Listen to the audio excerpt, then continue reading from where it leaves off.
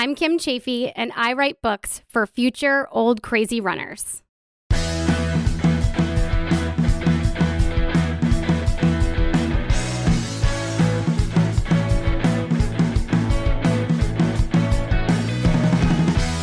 Welcome, everybody, to another episode of Old Crazy Runners. I am Nicholas, the oldest of the Old Crazy Runners, and I've got my cousin, Bundy, the craziest of the Crazy Runners, and we are happy to finally be back.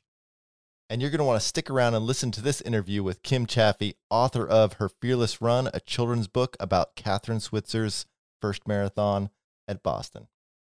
But before we get to that, take a moment to rate, review, and subscribe to the podcast. We love our community, and we want to see it grow. So you read an article about slowing down, and I have been slowing down. Oh, man. Oh, man, the rain and the holidays kicked my ass this year.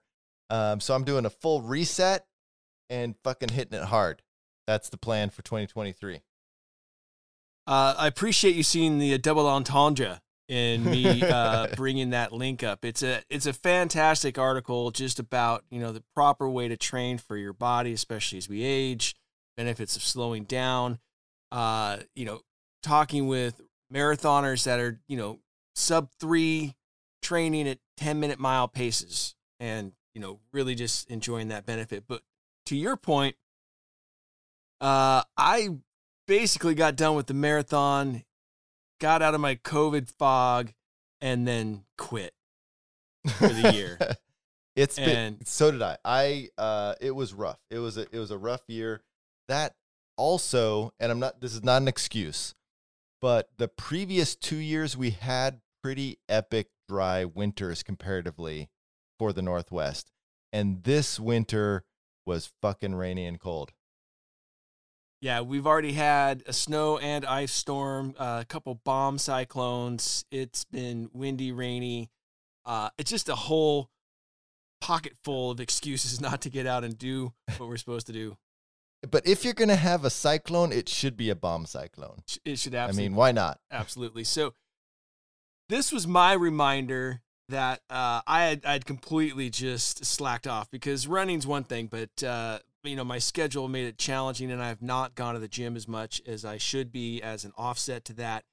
And all of a sudden, my right knee started to kind of feel like my left knee did. All of a sudden, my knee. A year and a half ago, my I'm like, hip. I'm like, God damn it. My sciatica's acting up. No. Then I thought, well, I'm pretty sure that I'm maybe drinking more beer than water on a regular basis. And also probably not the best. Yeah. Not the best idea. So I haven't had anything to drink for the last 3 days. Just water. Yep. Feels so much better. Already feels better. Okay. So I know we're a little out of order, but I'm going to jump right into this topic. So I was feeling this pretty hard. I slacked all the way into the end of the year. It was just like, how much of a slacker could I be? And I was like, I need a reset. So about once a year, we do this stupid Prolon fast mimicking diet where it cuts you down to like 800 calories a day, supposedly by some Stanford scientist, the head of longevity at Stanford. And he created this 5-day meal plan. And supposedly, seemingly, you get the same effects of a water fast for 5 days, but you still get to consume a little bit of food. And so that's my reset. And then as of Saturday, I start my 90-day challenge, and it has 9 pillars. And one of the pillars is that 60 minutes of movement, 6 days a week. That's a good pillar. Yeah. I'm challenged with the idea of fasting as beneficial as I know it to be, see it to be. It just sounds horrible. So I'm taking the first step in fasting. The first time you do it, it totally fucking sucks. I'm not gonna lie to you, but it's every time you do it, it probably yeah. fucking sucks. Well, so here's the thing though: is on the back end of it, how'd you feel good? It's insane. Like just the clarity. It's like the fog lifts, and you're like, oh. Like talking yourself into going on a big run. Then what you I feel know, like that's afterwards. It's Same thing. I'm glad that you called it a reset. It is the new year. We have some new things to look forward to. We, finally have something out on the calendar. Got the Heart to Start 10K in mid-February, and right on the heels of that will be the Vancouver Half Marathon again at the end of February. And I got to tell you, segueing from the needing a reset, Stride thinks I haven't done a goddamn thing for the last several weeks, and it's not encouraging Stride's me to go. Pissed at you. Yeah, it's pretty pissed off. I don't think Stride's very optimistic. I'm ready for a half marathon. Not nearly as optimistic as I think I am. Yeah. Well, you're going to finish. You're going to do it. And you're going to remember to put in your insoles. So you're 98% there. That's right. I will put in my insoles, and there's no reason not to think that I could at least match last year's effort. That wasn't too crazy. I got plenty of time now. There's 7 weeks out. We're still putting some miles in. It's not too bad. But speaking of the miles, I had the most random conversation yesterday. So okay, I'm at the vet and noticed that as one is. Yeah, that person checking me in is wearing Brooks. So hey, nice shoes. And we talk a little bit. She mentions that that she's a runner and finally getting back into it, COVID and having to be in the healthcare field. Even though she's a vet, she was also doing human healthcare along the way and blah, blah, blah. Finally getting back to what she was doing on a weekly basis before that, which was about 70 miles a week. Holy crap. And how she got to that was she's like, yeah, I finally realized I probably need to get some new shoes because these have like 2,500 miles on them. I'm like, 25? How do you do that? And then the 70 miles a week. But this is the real bomb that just blows my mind. But she finally says, yeah, it's weird, but you know what? I can't finish a marathon. I can't do it. I'm like, and she's tried to finish a marathon? Like she's entered marathons, she hasn't signed up for quit. a race. She's tried on a run to do the full 26 miles, and she keeps crashing. But here's going right back to this article. This is what she says. I think I try too hard on everyone. I go out running as hard as I can immediately, and I bonk at about 10, 11 miles. And I'm like, yeah, exactly. Yep. Mm-hmm. That'll do it. It just blows my mind that Jeannie Rice was that's the top end of her training. And she's running 3:30s. It's 74, 75. No excuse. Got to get out there. Yeah. Totally random, but it was pretty cool. And it validates a lot of what we've done as we've matured. I'm going to use that word for the two of us. Rare time. Really, that might be the first time ever. Yeah. So speaking of miles, I like this one. Okay. Because a few episodes ago, we talked about the woman who is setting the marathon streak, the most marathons run back to back, which that just doesn't fucking compute for me. Like, how do you run a marathon every single day back to back? Yeah. Just from a time standpoint. Right. How do you set aside that much time every day? So this woman, I believe she's from Wales, Helen Ryvar, is currently at 254 half marathons back to back every day, and her goal is 333. Is there any reference or reason behind the 333? I think the 333 is the women's world record. I think she's going to break the record. Okay. That's also quite the commitment. So what was that? She is currently at 254. Yeah, 254. Well, she's got to do 365. Who knows? Well, so here's the thing. She's from Wales. They're not even using the same numbers that we use. So this is an actual quote from the article. Okay. Says, my ex-husband was a maniac, depressive alcoholic. He suffered from lots of mental health issues. Bad. At my lowest, he started to gaslight me and became very unwell, and I ballooned to over 17 stone. What the fuck is a stone? Oh, sweet. Like 17, that's a low number. That's like, you can't be fat if you're only 17. If you're only 17 of something, that's thin. But apparently 17 stone is fat. Who knows? I don't know. I don't think 17 stone is fat. I think that's probably, part of the bullshit that she was facing. Probably more overweight than she wanted to be. She wanted to be lighter. But regardless, she's over 17 stone, and nobody knows what that means.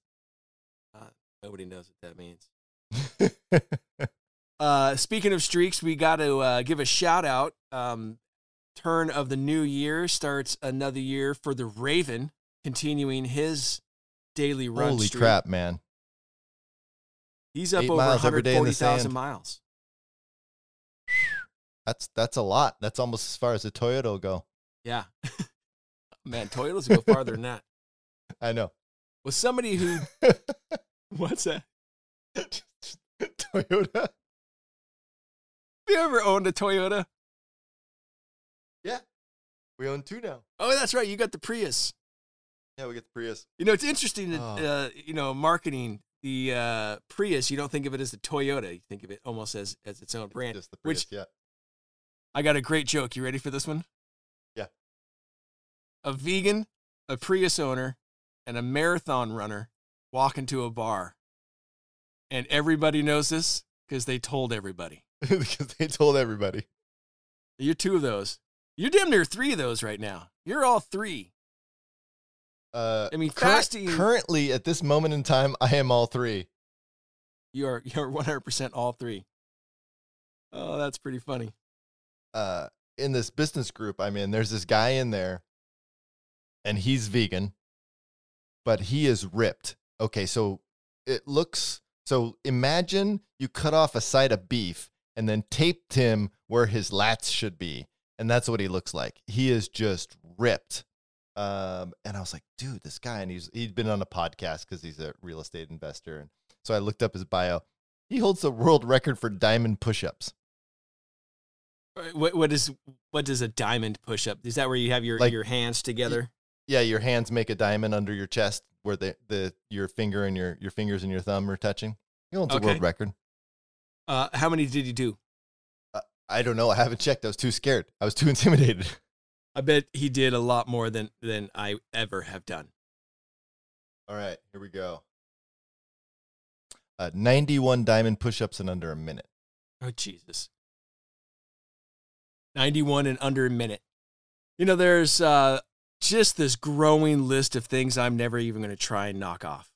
That's one of them. That's now on the list. 91 diamond push-ups in under a minute. Yeah. So our guest today is acclaimed children's book author Kim Chaffee. Kim is part of 261 Fearless. She wrote, obviously, the book about the first ever woman to run the Boston Marathon that almost got kicked off the course, Catherine Switzer. But what I really loved about this interview is how much she talks about how running helps her mental health, keeps her focused, helps her connect with her friends, connect with the community. And we really talk about what running really means to us as we get out there and run and how much it just benefits our entire life. You're going to love this conversation and it's going to inspire you. Let's get to it. Hey, Kim, welcome to the podcast. Hi, thanks so much for having me.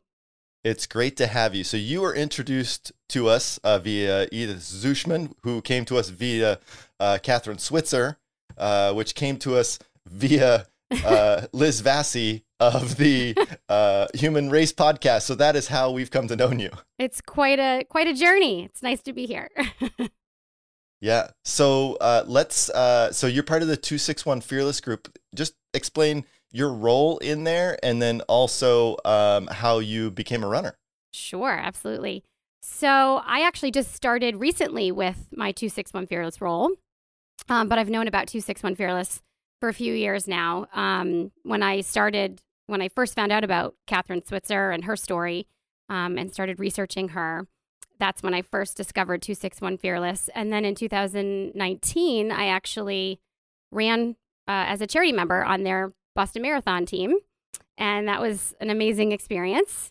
And so fast forward, I guess, to last November, and I got a message in my inbox from Edith. and she was saying, we really need someone to help us out at 261 Fearless who can do these administrative kind of tasks and help us with the Boston charity team and take care of our inventory stuff. Do you know anybody? Here's the job description. Can you try to reach out to whoever you think might be interested? And so I looked at the job description and I kind of thought, wow, I could do this. This sounds absolutely perfect for me. And, just a few short months earlier, I had taken a course where one of our tasks was to write down some words that we felt were really important to us and really resonated deeply with us, in words like collaboration and empowerment and motivation, inspiration, strength. Those kinds of words were words that I wrote down. And those are all words that, really embody 261 Fearless too. So it kind of felt like kismet in a way, and the world was coming together for this opportunity. And so I emailed Edith back and I just said, so I may have found someone. I'm not sure how you feel about this, but what about me? And she was thrilled with the idea. So we hopped on a Zoom call because she's in Austria and I'm in New Hampshire. It's quite a distance.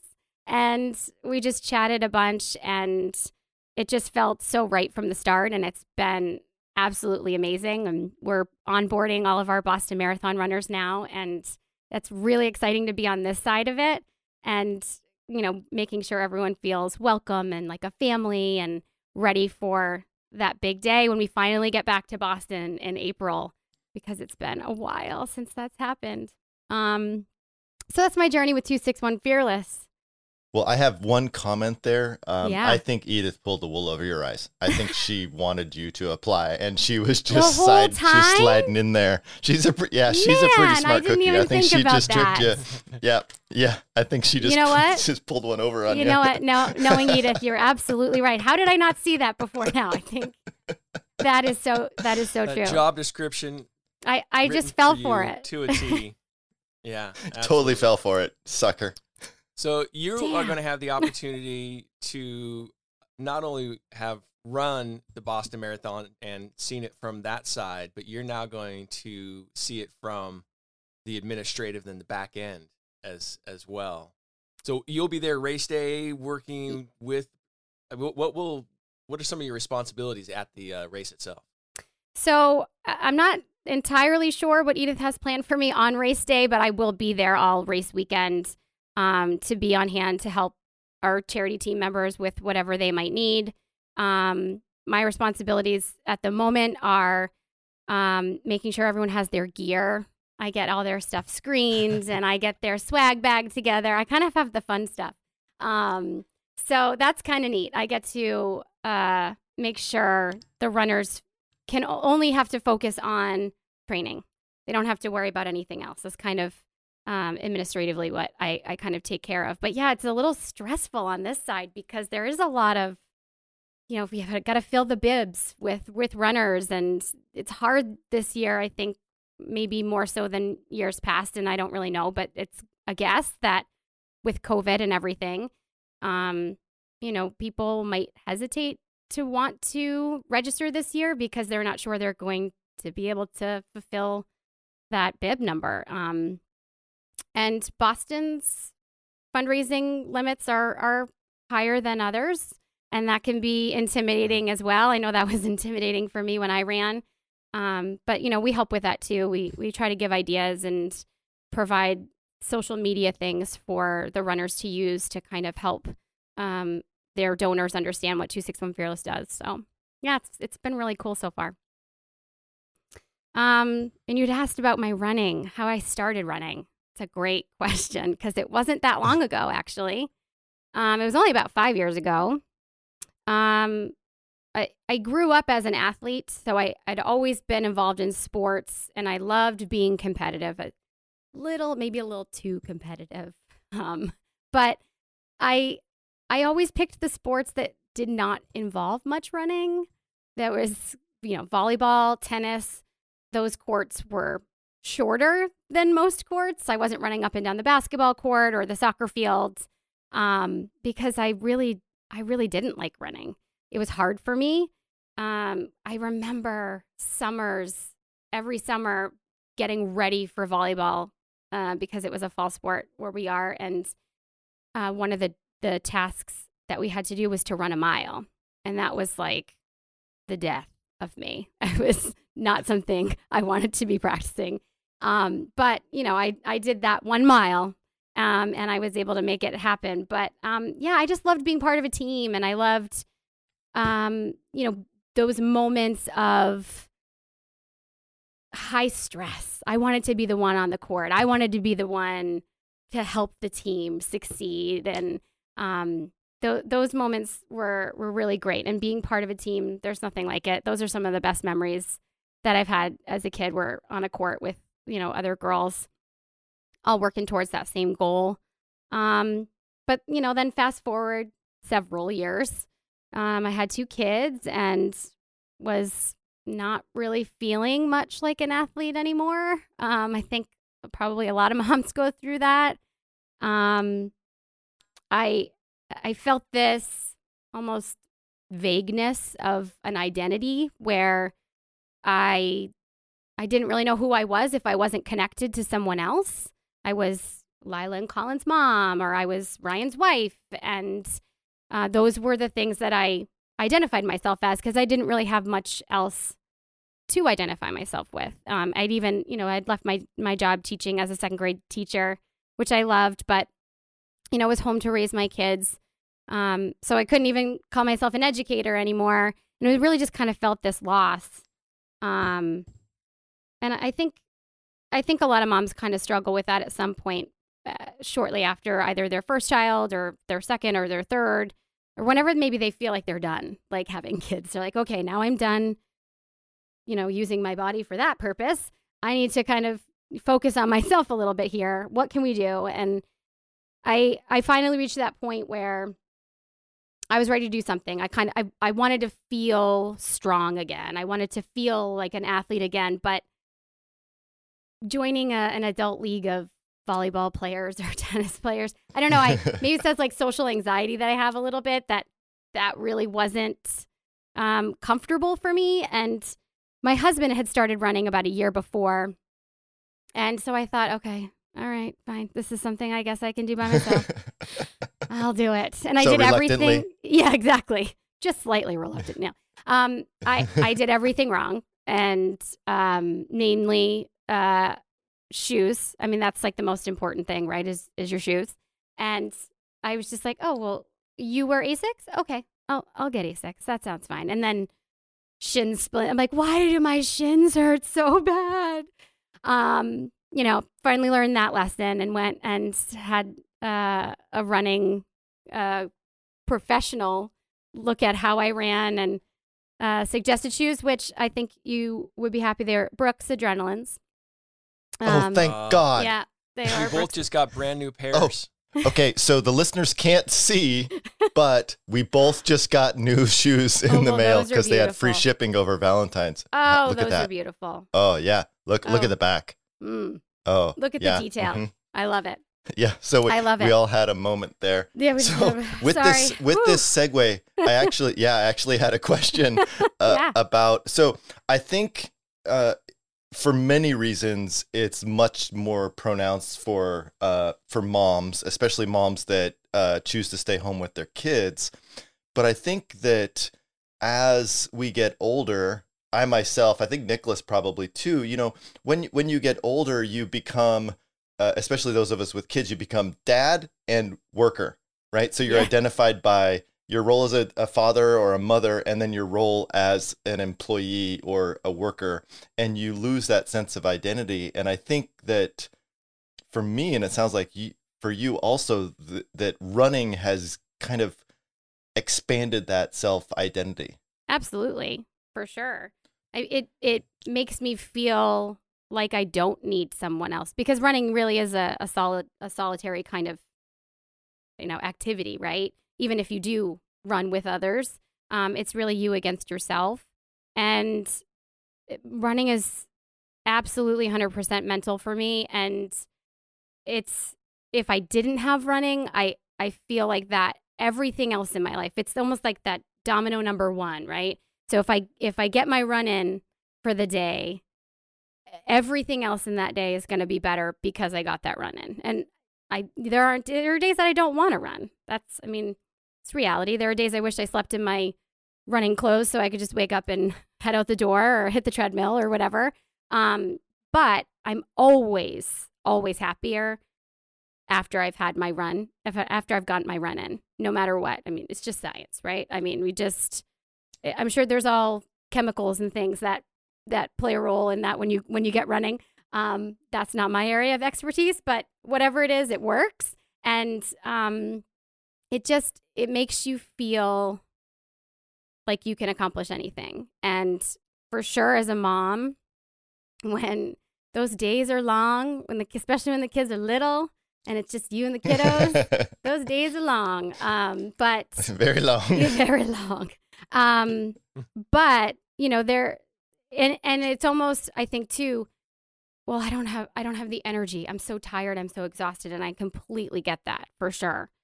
But it's a strange thing how going for that run and putting in that energy and exhausting yourself in a way almost gives you more energy. It doesn't actually take away energy. So yeah, running definitely gave me back that sense of being a whole person without being connected to anybody else, with having no other connections to, like you said, a job or another human on the planet, just myself.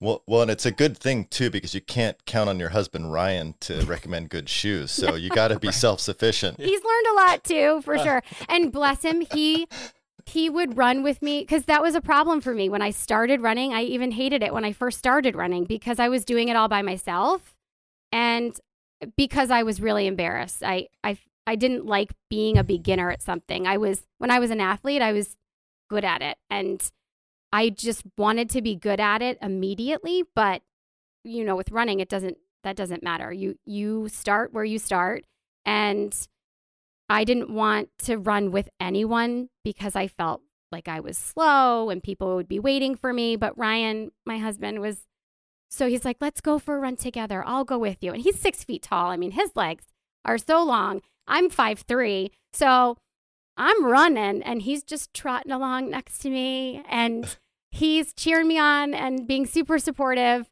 But it was just really hard because I felt so slow, even though I knew he was, clearly a lot faster than me, and just being kind, it just still made me feel, like it kind of had the opposite effect, I'll be honest, even though he really wanted it to be positive. But when I did finally kind of stop listening to that voice in my head that was saying, oh, you're slow, no one wants to run with you. And I stepped out of my comfort zone and accepted a running invitation from a mom friend that lived one neighborhood over. That was everything. That changed the game for me with running, because then it became social. And now it was, hey, let's wake up at 5 o'clock in the morning and it's pitch dark out and let's go for a run. And we'll just, talk and share about our lives and what's happening. And it became such a different thing for me when it became social. It was really cool. Well, highlighting the importance of community, really is an important part of, what we talk about with running. It makes all the difference when you have to be accountable to somebody. And I want to come back to one of the points that you mentioned, that growing up playing team sports, which is Fundy and I's background as well.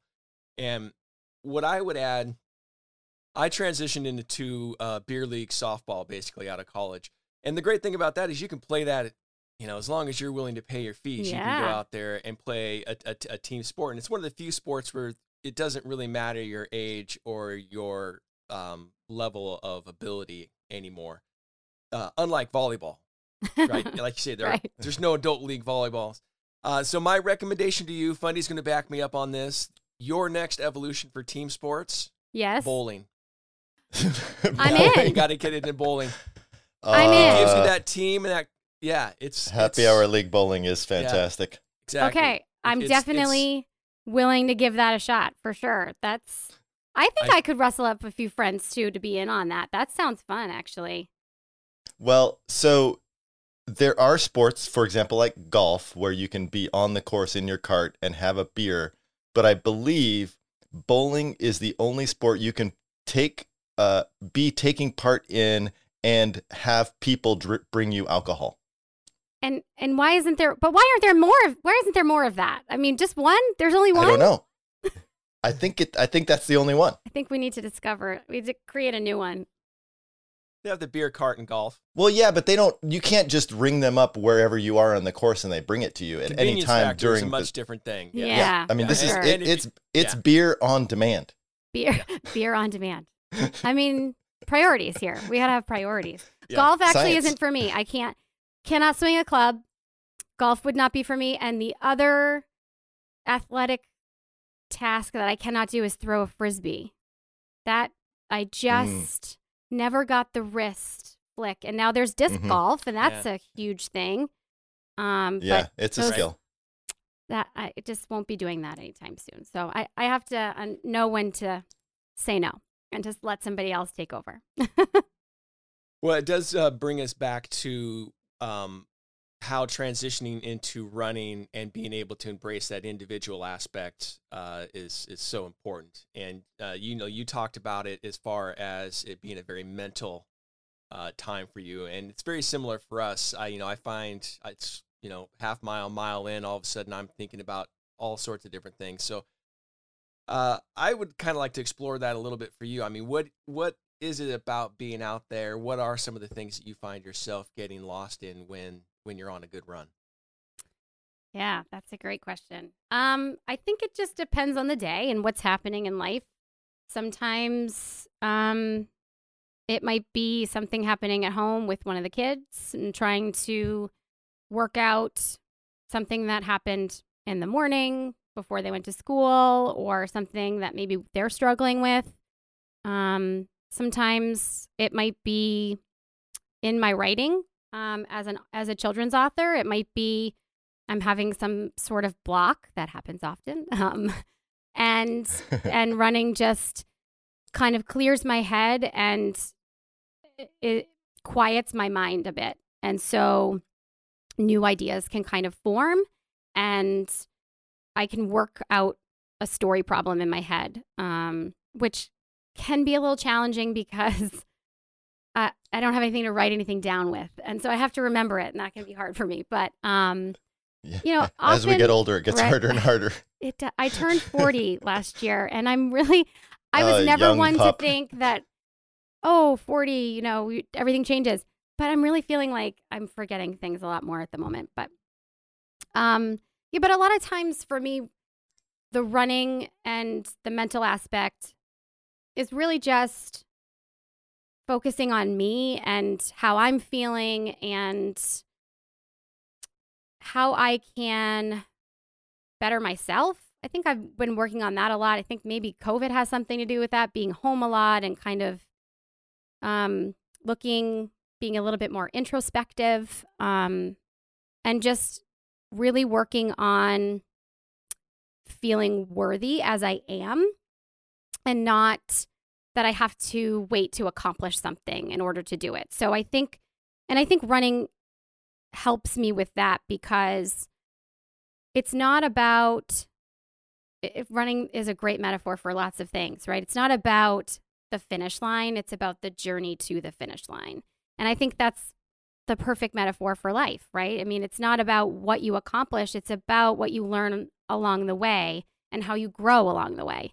And I think a lot of times on runs, if I'm by myself, can just focus on being in the moment and not thinking too far ahead in the future or worrying about the future, worrying about what comes next. Just being in that time, focusing on myself and just enjoying it, knowing I'm doing something good for me, because if I do that for me and I fill my bucket, then I can fill others' bucket when I'm done. And I feel like I have enough energy and positive mindset to do that. Yeah.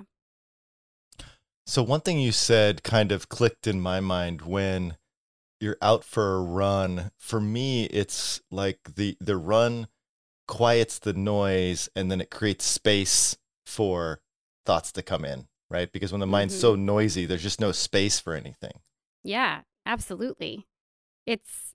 And even if you have music or, if it's cold here in New Hampshire these days, so doing a lot of running on the treadmill, so with some Peloton instructors. But even when you have, someone talking to you, motivating you, or music in your ears, I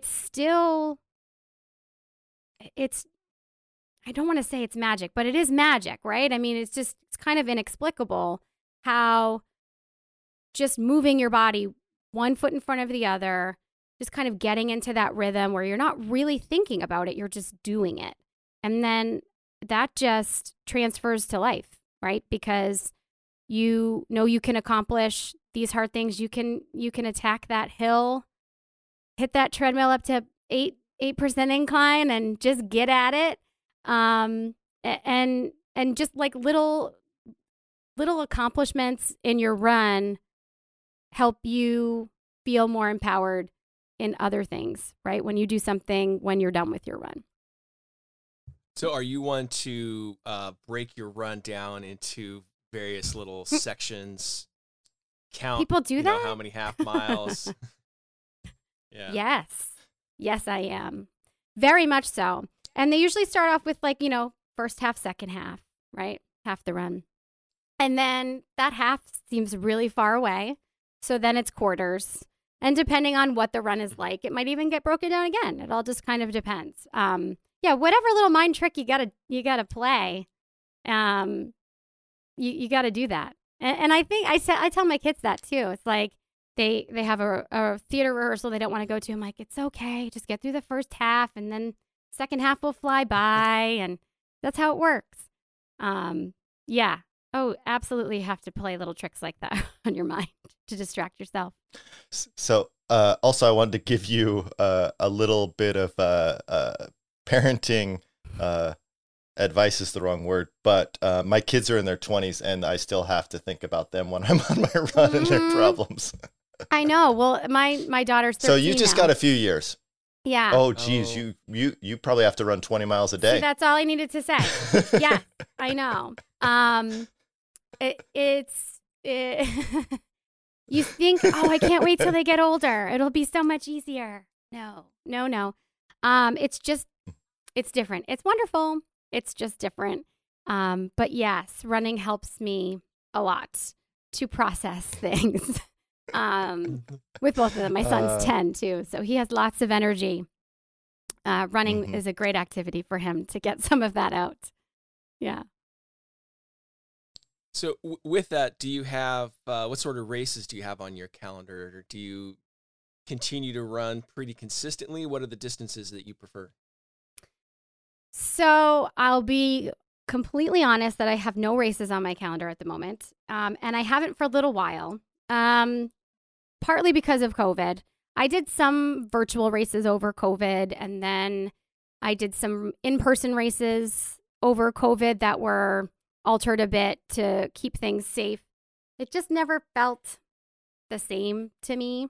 And, after I ran Boston in 2019, I kind of took a lengthy break from running. I felt very burnt out from running the marathon. It was my first marathon and my only marathon. I think, tackling Boston as your first marathon might not have been the smartest, but whatever. It worked. It was fine. I crossed the finish line and I'm proud of that. But yeah, I definitely felt exhausted. I think part of that had to do also with book promotion that was happening at the same time as the marathon. Because I wrote a book about Catherine Switzer and her historic moment in 1967 at the Boston Marathon.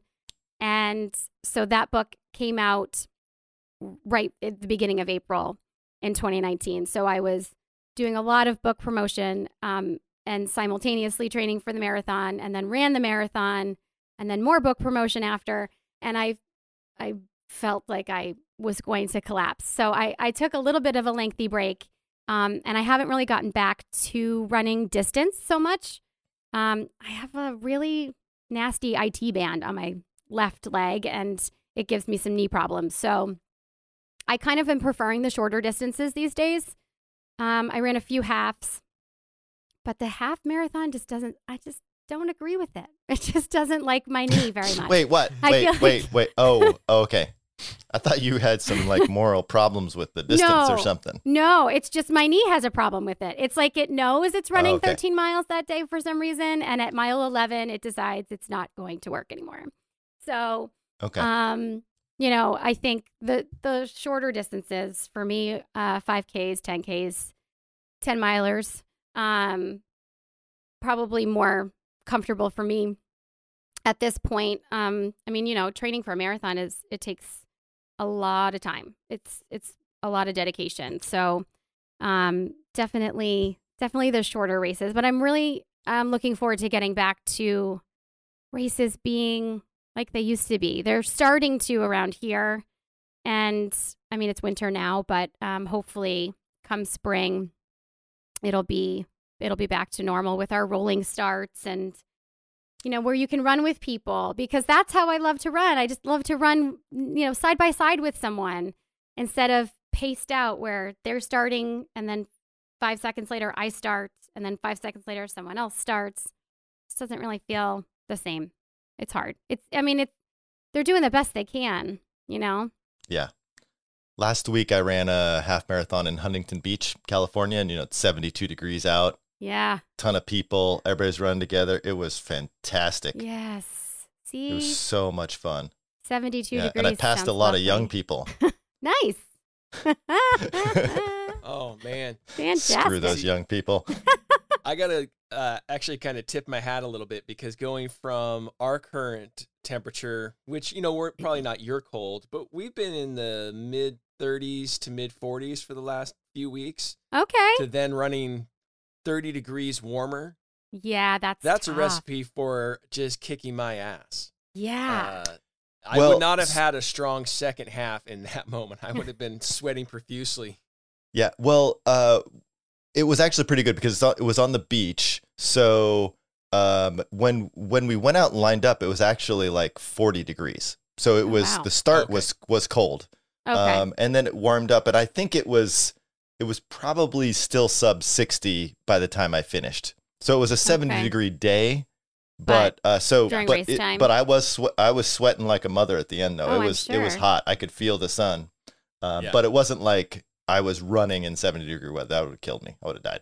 But the sun still takes a lot out of you, and fueling and making sure that you're hydrating correctly can always be a challenge. That was a challenge too for me with the longer distances, was the fueling, because I liked the goo packets, but the squeezy ones. Yeah, it just never seemed enough. By the end, I don't know, it was too much. It was too much goo. I needed something else. Yeah. So I think fueling was my challenge with the longer distances. Nicholas and I will send a recipe for crazy balls. Ooh. Yeah. Sounds interesting. They're better than they sound. Consistency and the Should sugar. I be afraid? Oh no, balls are way better than goo. Okay. Yeah. Of course. So basically, what do they got?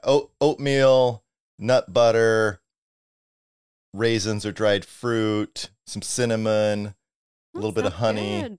What am I missing, Nicholas? Yeah. It's more solid if that's your issue over time with goo like mine. I'm just like, and not nearly as sweet. Okay. Also, that's good to know. I find with the goos is a little hard and a lot easier to manage at mile 15 or 16 instead of trying to tear off a packet. Then you get it all over your finger. Yeah. Yeah. What are you going to do with it? You're going to stick this sticky half-eaten packet back in your pocket. Right. Yes. You're not supposed to throw them at the young people? Because that's what I did. You threw it at the young as you ran by them. Here, can you hold this? Yeah. That would have been genius. Slap them on the back. Good job. See, it's those things we think about after the fact that we should have done. It's all about planning. Mm-hmm, mm-hmm. So let's go back in time when you were first running. What were some of your first races that you did, and any triumphs or failures with those? So the very first race I ever ran was a 5K. It actually I had organized it. I years ago started raising money for the American Cancer Society Relay for Life. My brother-in-law had been diagnosed with thyroid cancer at the age of 30, and I felt pretty helpless. And I had a friend who encouraged me to start a team for the Relay for Life.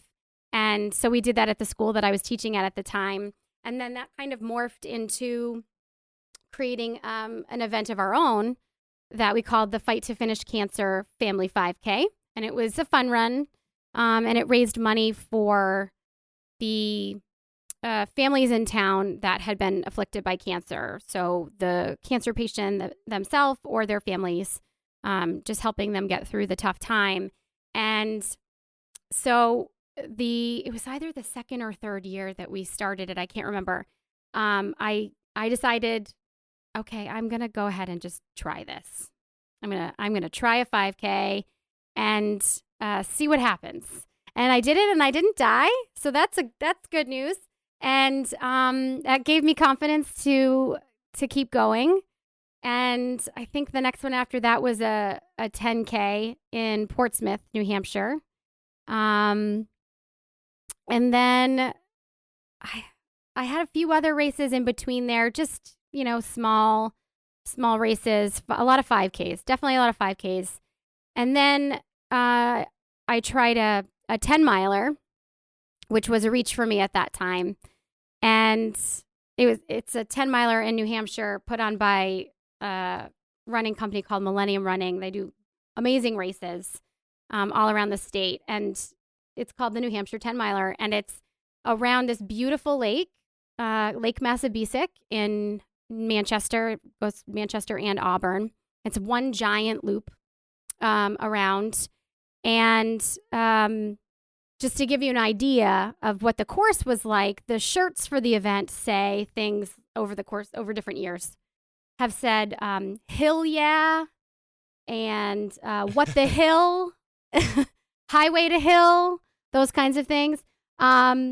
So the elevation change is quite frequent and substantial throughout the whole course. And I don't love hills. I'm not sure I know someone who does love hills, but that one sticks out in my mind because I ran that one with a friend.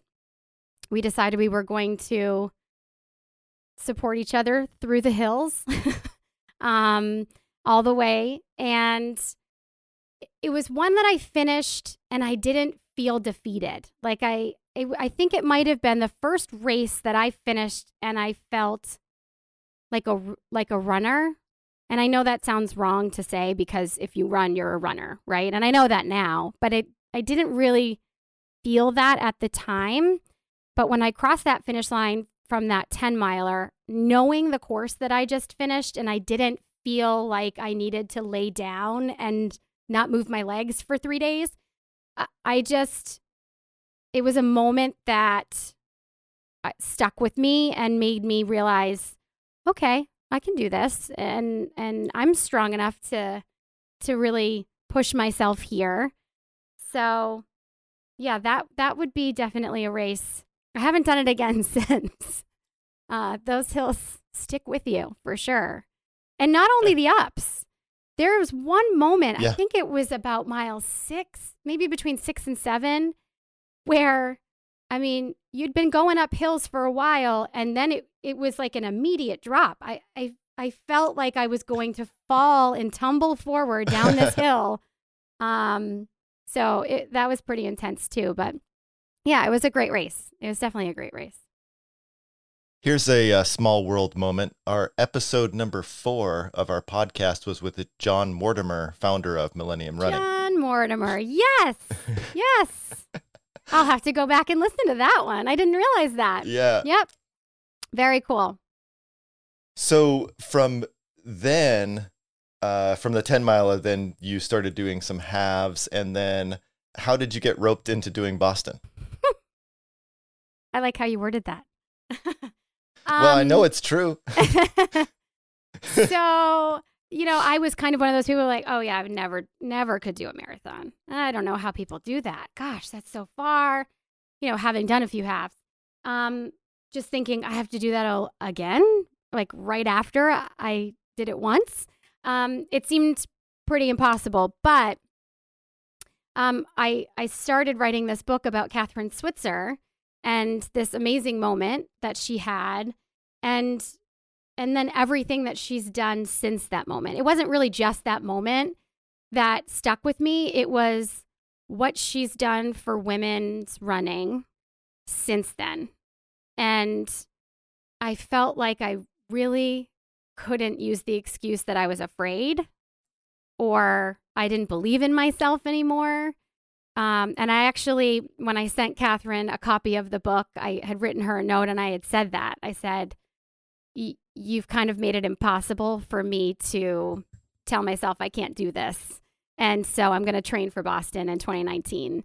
And she was so wonderful about it and about the book. And, training for Boston, knowing I was doing it for 261 Fearless, knowing Catherine was going to be there, it kind of how can that not motivate you, right? How can that not keep you going when, you're out on your 15-mile run by yourself and you're at mile 12 and you're like, oh, goodness. Because at that point, I remember that 15-mile run very, very well. That was hard. That was a hard day for me. That was a day I came home and I'm in New Hampshire, so it's very cold when we're training for the Boston Marathon here.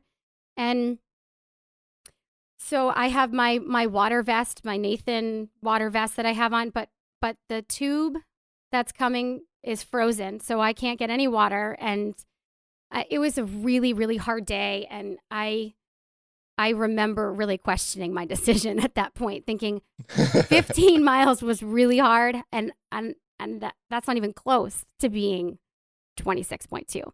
So that was a tough moment. I mean, I think, but I assume all runners have those, right? We all have good days and bad days, and it's about, just feeling through your bad days and knowing that there's a good day right around the corner. So you got this bad day out of the way and there's a good day coming soon. So, training for Boston was pretty tough because it's hard if you're the only one in your friend group that's training for a marathon. They were great. They would come out for certain portions of it, and that was really, really helpful. But, everyone's busy moms and schedules, lots of sports on the weekends. So, yeah, there was a lot of miles. Slackers. Solo. Yeah. Yeah. So, you made a great comment. You have your good days, you have your bad days. So, without getting into the detail, that we'll use that as a follow-up. Was the race itself a good day? I mean, how did Boston treat you? Because typically the training, I rarely have a great training day. But yeah. I measure it by, did I have a great race because of that? Yeah. So I'm just curious if all that investment, how that paid off at Boston itself. So races are hard, right? Because it's this one moment in time and you can only prepare so much, but then there's the things that you don't expect to happen, right? Like your daughter getting sick in bed with you the night before the race and you're up in the middle of the night and then you're sleeping on the floor and not really sleeping. So, that happened and that was unexpected. And then I think, having it been my first marathon, jitters for sure were definitely present for start line and the beginning of the race, which I think made it hard for me. Again, we're going back to the fuel. I did not fuel as well as I should have before I started. But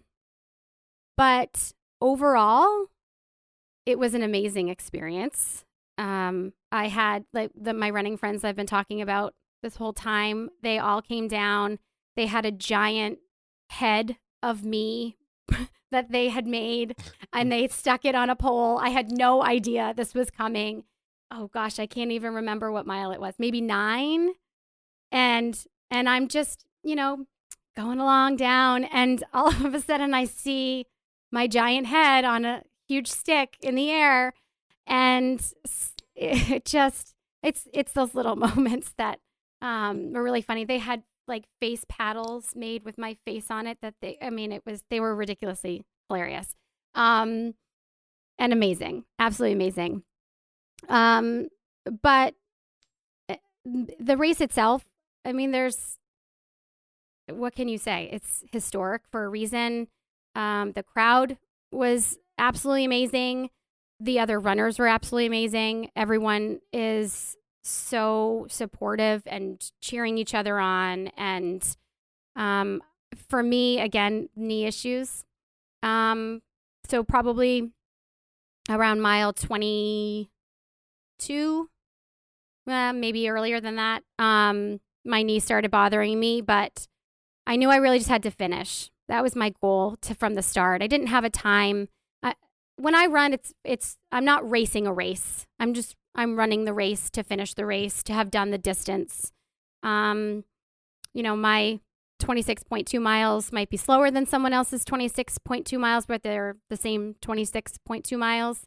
And so for me, we're all getting the same medal, unless we're Meb or, and it was actually amazing. There was a moment when I was walking towards, the end of the course, and there were a couple of other women who were running for other charities who also were struggling with different aches. One was an ankle. I think the other one was just feeling really dehydrated. And we all kind of just stayed with each other from that point on, just to make sure we all finished. And that was an amazing moment. That was, for me, it was 261 Fearless embodied in this moment in the Boston Marathon, which is women supporting other women, cheering them on, telling them, we can do this. You can do this. We can do this. We can do it together. So yeah, it was really a special day. It wasn't pain-free, or it didn't go exactly as I hoped it would, but it was pretty magical. I know I was getting messages from my friends and my husband while I was running along the course, and he's saying, "Catherine's talking about your book on TV," and I'm just thinking in the back of my head, "Oh my goodness, I really have to finish this race, because how is that an ending to a story? Be like, oh yeah, I started, but I gave up and I couldn't finish." So really, I just knew I had to get across that finish line, and so happy that I did. So what was the final time that you crossed the finish line in? So it was after 6 hours, so they didn't really give me a final official time. But we'll just say it was post 6 hours. Yeah. Yep. So how far did you make it before you had to start walking because of the pain? Yeah, I think so. I want to say 21-ish. I don't really exactly remember. I had been walking a little bit before then, but really like at that point, and I knew that was still a long way to go, but that was really the point where I was like, okay, I just need to finish. And I was worried that if I pushed too hard, then I wouldn't be able to finish. Like I wouldn't be able to, I was going to hurt myself. And then I'd have to pull off on a tent, and, they would tell me I couldn't go back. Mm-hmm. And so I was really just focused on getting to the finish line. That's where my family was. They were waiting for me there. And so that just kind of helped push me along. Yeah, I think that's one of the biggest challenges of the first marathon, or the first of any really significant length, however you want to define that, is you don't know what your push limits are. You want to finish having given your all, but you don't want to give too much too soon so that you can't finish. Mm-hmm. And especially if you're dealing with, basically an injury, but at a minimum, some significant pain, and, knowing you still have that end goal. And it can be challenging trying to see that clock start ticking faster, faster as you slow down as well. So, yeah. And knowing everyone's waiting for you. Like, let's go, Kim. Where are you? What's happening? Yeah. So, first of all, fantastic that you finished. I think the hardest thing of a marathon isn't the person like a Meb who can do it in 2 hours and whatnot, but the person like yourself who has to be out there for an extended period of time and stay focused. That's way more challenging. And were you able to give yourself, did you have a little kick at the end, or were you still just pushing that same finishing pace? Oh, I ran over the finish line for sure. That definitely needed to happen.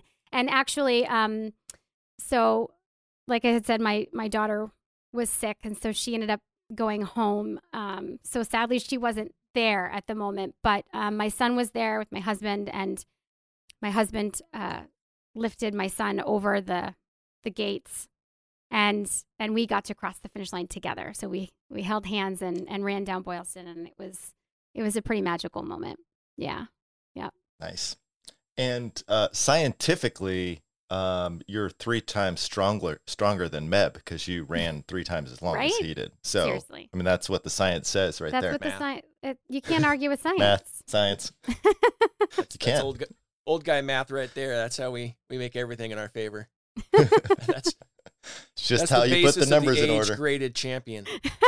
Right. Exactly. Now, you said you just turned 40. Yes. I would point out that now that his kids are out and he's in his early 50s, Fundy will be doing his first marathon this year. Wow. So, yeah, although my second marathon training. Oh, yeah, that's right. He got himself. I pulled a hernia weeks before the first one. So a week before. A few weeks. I had done my 19-mile training run, and then got the hernia. So if man, I know it'd be nice if I would have got it like after the 10-miler training run. Yeah, but to be so far, I know, so close. Yeah, that's okay. So I'm not scared of the training this time around. That's gonna make crossing the finish line in this marathon that much more magical, right? It's going to feel so gratifying, even more so. I hope so. And going back to the, not pushing yourself too hard, in the Huntington Beach half last week, after I finished, a woman got wheeled by in a wheelchair, and by the looks of her, looked to be a much more serious, faster runner than myself. Mm-hmm. So obviously she pushed herself a little bit too hard and ended up in the wheelchair being wheeled off to the ambulance. So definitely want to avoid that. Yeah, yikes. Hope she's okay. Yeah, you just never know, right? Yeah. I mean, it can be a matter of, I had a friend also running Boston the year I ran it, and her foot just caught something on the road and she twisted her ankle and she just couldn't finish.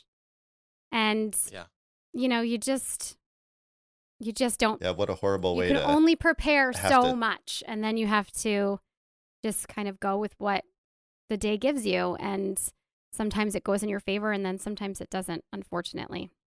Kind of like life. Again, running being the metaphor for life.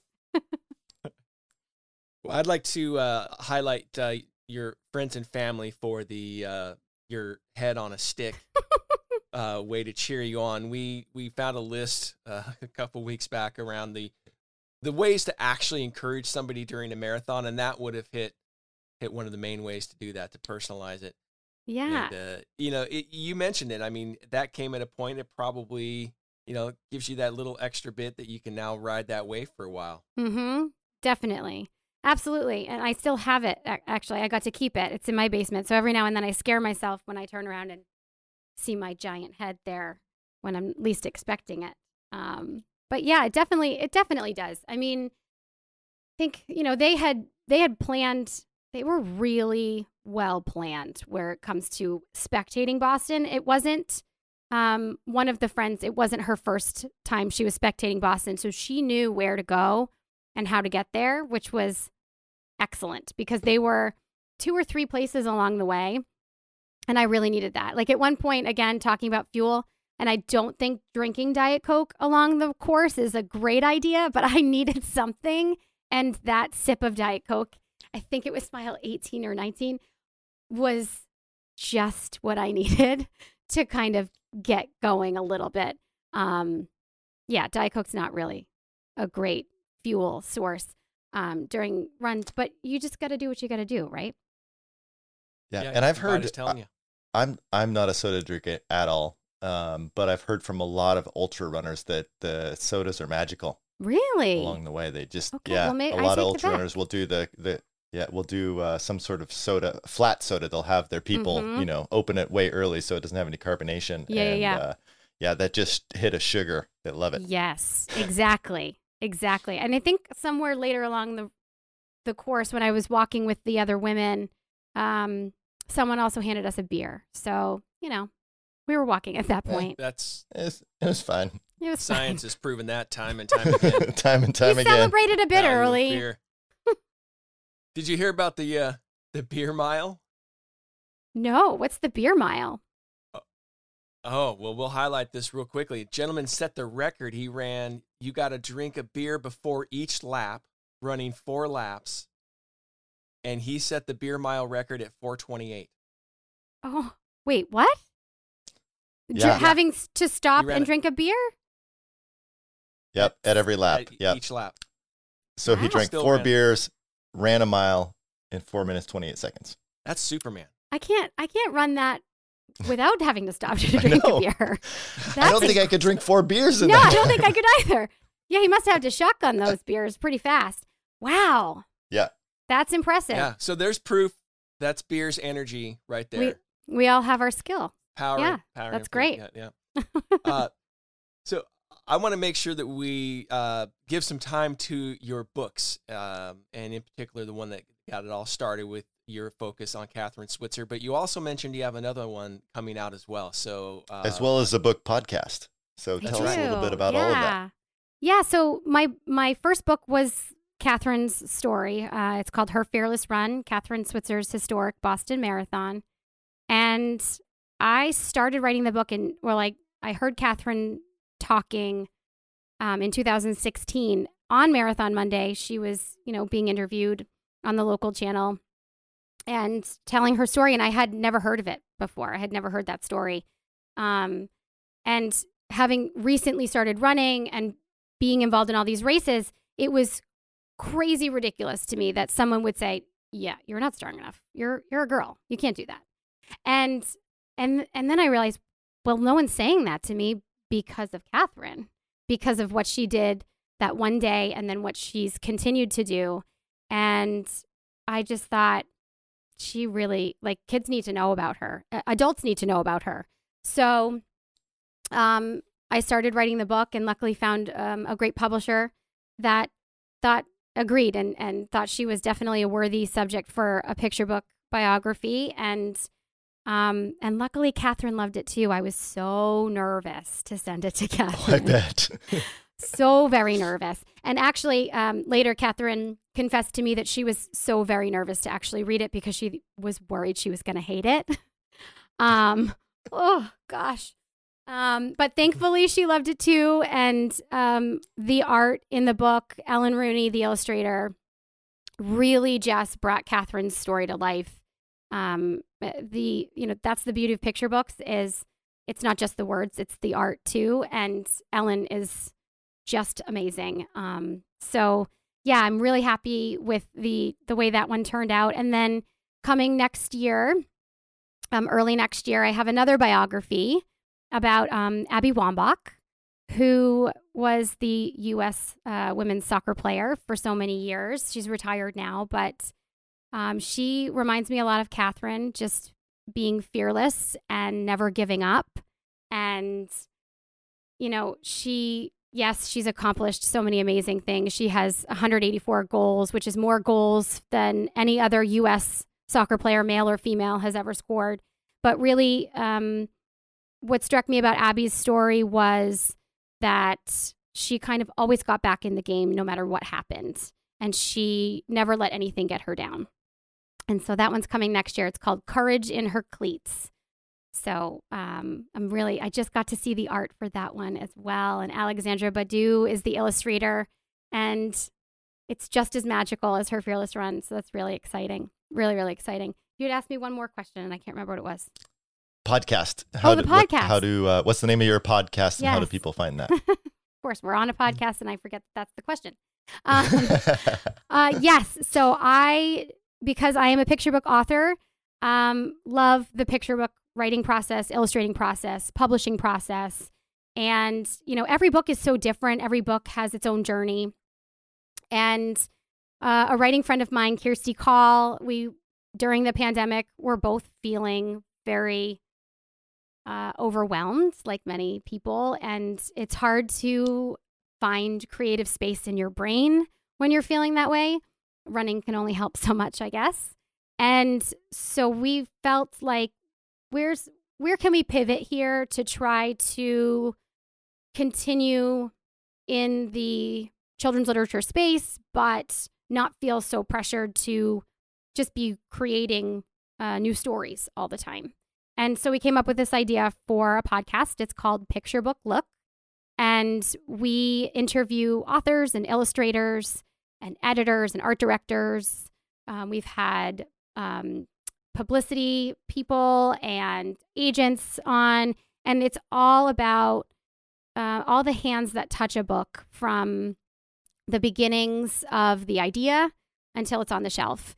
And it's really wonderful to hear how different each book is and the impact of the story on not only the readers, but the creators, because as you're writing these stories, they change us as well as, when we hope they change the life for the child or the adult reading them. And it's been really great. So we're in season 2, and we've got some more interviews coming. We've just interviewed actually Mark Brown, who is the creator of the Arthur series. That's been around for so long now and has, the cartoons and things. And that was a really special interview for me. But the podcast is going great. We're really excited about it. All right. So for everybody listening again, so Kim Chaffee, I assume, Amazon.com, Barnes & Noble, local bookstore. Yes. Can get it. And then Picture Book Look for the podcast. Yes. And again, for anybody listening, 261fearless.org. That is correct. Did I say that correctly? Yes, you did. Yep. For more information about 261 Fearless and how to become part of that great organization. Yes, you got it. Absolutely. I was going to say, you should have no fear about being on either side of the microphone. So the next time you get invited on somewhere, please say yes. Okay. It was a great conversation. Really enjoyed listening to your stories. Thank you so much. This was so fun. It was really wonderful. I appreciate your time. So I quickly identified with Kim because she planned to do 2 really hard things all at once with the Boston Marathon and publishing her first book. Yeah, it's funny how races don't necessarily take your particular schedule in mind when they set themselves up. And, you can't pass on something like the Boston when you get that opportunity. I mean, you just have to say yes no matter where you were. Because one of the things we really didn't talk about was, did she even know far enough ahead to give a 16-week proper marathon training schedule? Who knows? I believe she did because she talked about training through winter, but I was more referring to just the stuff that a lot of people who are driven to do things do and just put too much on their plate all at the same time. Oh, exactly. But with that, the easy way to put all that on your plate is, well, you can't say no to Boston. No, who would say no to Boston? So now you say, but it's not just like, oh, okay, so I'll show up and do it. Now that means 16 weeks of hard focused training. Otherwise, you will actually potentially hurt yourself. But that's fine. Yeah, rub some dirt on it. Run that last little bit. That's what you got to do. Yeah, run across the finish line. So love talking to Kim. Loved hearing about her podcast and her books and how that has segued into her running with her book on Catherine Switzer, and the fact that she got tricked into working for 261 Fearless and not realizing it. Because this is smarter than all. I think you hit the nail on the head. One of the things that I took note of, and I think that, really resonates with us here is, she said that she was looking to be, a good runner immediately, but running isn't like that. But then it was after completing that 10-miler where she said she felt like a runner. Yeah. And even though everybody around her would have said otherwise, and just important for all of us to recognize that, we do have those moments when we're just getting started, and that moment when we decide we think of ourselves as a runner. And, it was really enjoyable to hear her journey from that progression. Thanks again for joining us for another episode of Old Crazy Runners. Take a moment to rate, review, and subscribe to the podcast, and tell all your friends how much you love listening in. And be sure to go by Strava and join the Old Crazy Runners Podcast Run Club, because that's where all us old crazies hang out, and that's where we encourage each other to keep getting out there, keep putting in the miles, and keep being old crazy runners.